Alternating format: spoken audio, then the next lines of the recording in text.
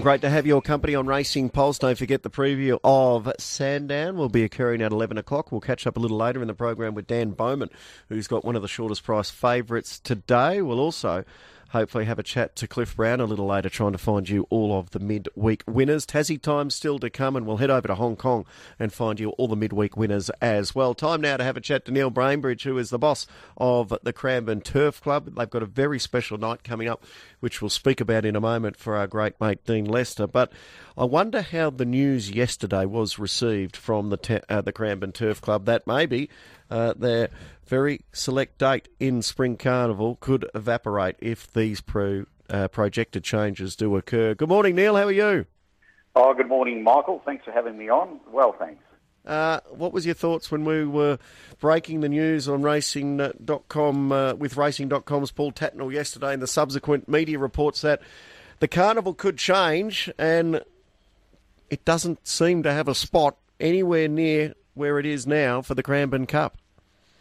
Well, I think, first of all, Michael, it probably wasn't news to the Cranbourne Turf Club. So what I would say is that Racing Victoria has been in consultation with the club through Matt Welsh and also Andrew Jones on a number of occasions. And so, we've had some really good dialogue with Racing Victoria. It's been going on, certainly before Christmas, so it certainly wasn't news to the club. And I think part of that process that we've been appreciative of Racing Victoria is they've certainly given the opportunity for the club to put in a submission, of which the club's put in multiple submissions, and been fortunate enough to meet with both Andrew and Matt and put our position forward. And our position is one of supporting Racing Victoria in some of these initiatives. We support absolutely the strengthening of the Spring Racing Carnival. The Spring Racing Carnival, as we know it today, continues through to the end of November, and the last meeting of that carnival is currently at Caulfield, being Zipping Classic Day. So we support the strengthening of the back end of the Spring Carnival, but what we support is the strengthening of the existing dates. We support the strengthening of the Cranbourne Cup program, and we certainly support the strengthening of the Ballarat Cup program. So, we have an outstanding Spring Carnival in Victoria, but reality is right at the moment, the two least funded days in the Spring Racing Carnival are the Cranbourne Cups and the Ballarat Cups, and it's our firm view that both Cranbourne and Ballarat can continue to play a significant role in the Spring Racing Carnival, and we're going to continue to work with Racing Victoria to give ourselves every opportunity to be able to provide that opportunity so that the Spring Carnival can be strengthened in the back end through continued conduct of those cup meetings at Cranbourne and Ballarat. So what's the proposed new date for the Cranbourne Cup if these changes do come to fruition? Well, I think there's been, only high-level discussions about, potential changes about new dates for Cranbourne and Ballarat. The Cranbourne Turf Club has a very clear view that our number one preference is to remain as a standalone Saturday in the Spring Racing Carnival. And that's the reason why we've met with Racing Victoria and Country Racing on a number of occasions and put together what we think's a very, very good alternative for Racing Victoria to consider as they look to strengthen the back end of the carnival. That would not require the disruptive measures that potentially are currently being proposed, and we think we're in a strong position to be able to deliver. That said, we are mindful of the fact that if an event such as significance like a Cox Plate was to move, that would certainly that would certainly require some change, to some of these country cups. So realistic, we're mindful of that. I think Michael Brow said earlier that it's only 50-50 at best that there could be a change to a Cox Plate. So at this stage, our club's clear view is that the Cranbourne Cup should be run in the Spring Carnival, and it should be run on a standalone Saturday.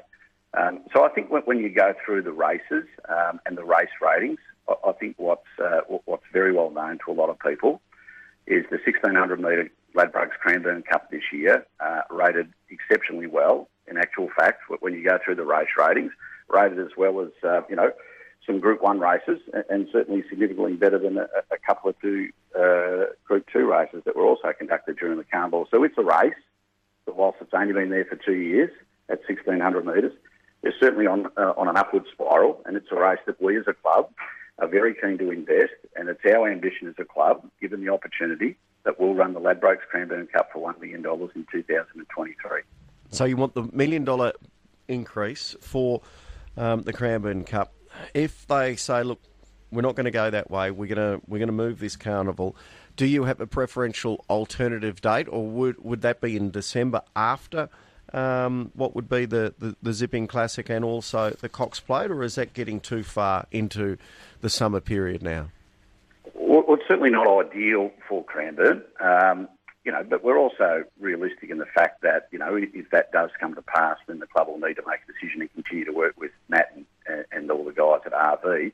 Our absolute preference is to stay in spring. But if we can't stay in spring, we would obviously like to be as close to the last Spring Carnival meeting as possible. That would be our clear preference. Now, the club's in a position where we think we can deliver significant outcomes for Racing Victoria. The club's willing to contribute significantly to its own prize money increases. But I think more importantly, Michael, that, as a lot of people know, Cranbourne's uniquely located, in the southeastern suburbs, in the fastest growing region in Australia. We've got a significant number of first-time home buyers and young people that are moving into the Cranbourne-Casey area in that 18 to 35-year-old demographic. And we talk about new customers that we always need to attract in racing. We think we can play a significant role for Racing Victoria by conducting a Spring Carnival feature at Cranbourne in the city of Casey. And that's what we're proposing to do. That's what we're working hard to do. But we are mindful that there is significant changes that are being proposed.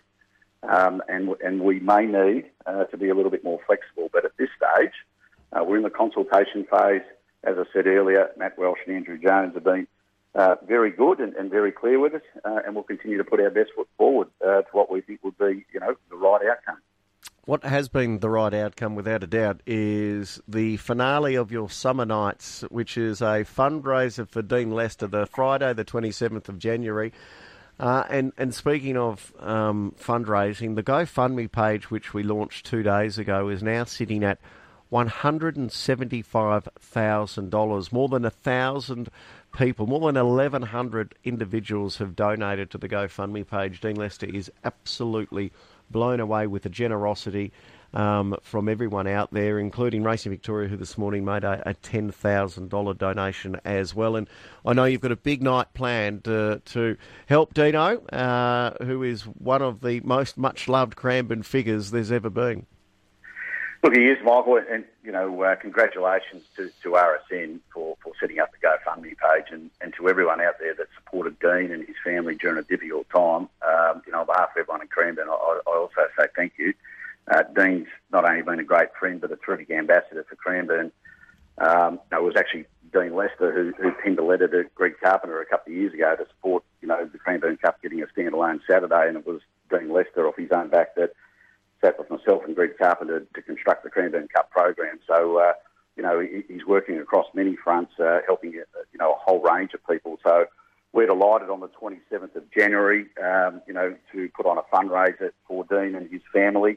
So, we're going to donate 100% of the gate receipts on the 27th of January to the fund. All beverage sales in the Owners and Trainers Bar will donate 100% of those gross sales. And Dean being such a great Cranbourne man that we thought every time a Cranbourne horse wins on the 27th of January, as a club we'll donate a further $1,000 to the fund. And also we're offering 4 sponsorship packages on the night, valued at $2,200 each, that we're going to auction. So 4 lucky businesses will have race naming rights on the Dean Lester charity night. They'll also get premium dining experience in our tiered dining all-inclusive package. And we're also going to have them up in the RSN race callers box to listen to the race that they're sponsoring. So those people that would like to get involved in that auction, all those proceeds will go to the fund. Contact the club to put your bid in. And also, if I could just finish up with Michael to say many thanks to the Mick Price, Michael Kent Jr. stable, and also the Robbie Griffiths and Matt the Cox stable. They're also putting up an offer for 6 people to join them at track work one morning during the autumn carnival to sit alongside, Mick Price and Michael Kent Jr. and Robbie Griffiths and Matt the Cock and look at how their stable operates and get the latest information on all their stable stars, including horses like On Thunderstruck. So we're going to auction off 2 behind-the-scenes money can't buy experiences at the Cranbourne Training Centre with 2 of the state's leading stables. So really looking forward to that. And if I could just say to Uncorked Wines in Sandringham, we've also contacted the club and donated a bottle of Grange that we'll auction off as well. And 100% of all these proceeds, will go directly to Dean and his family. And we're sort of all thinking and praying for Dean and his family during these difficult times.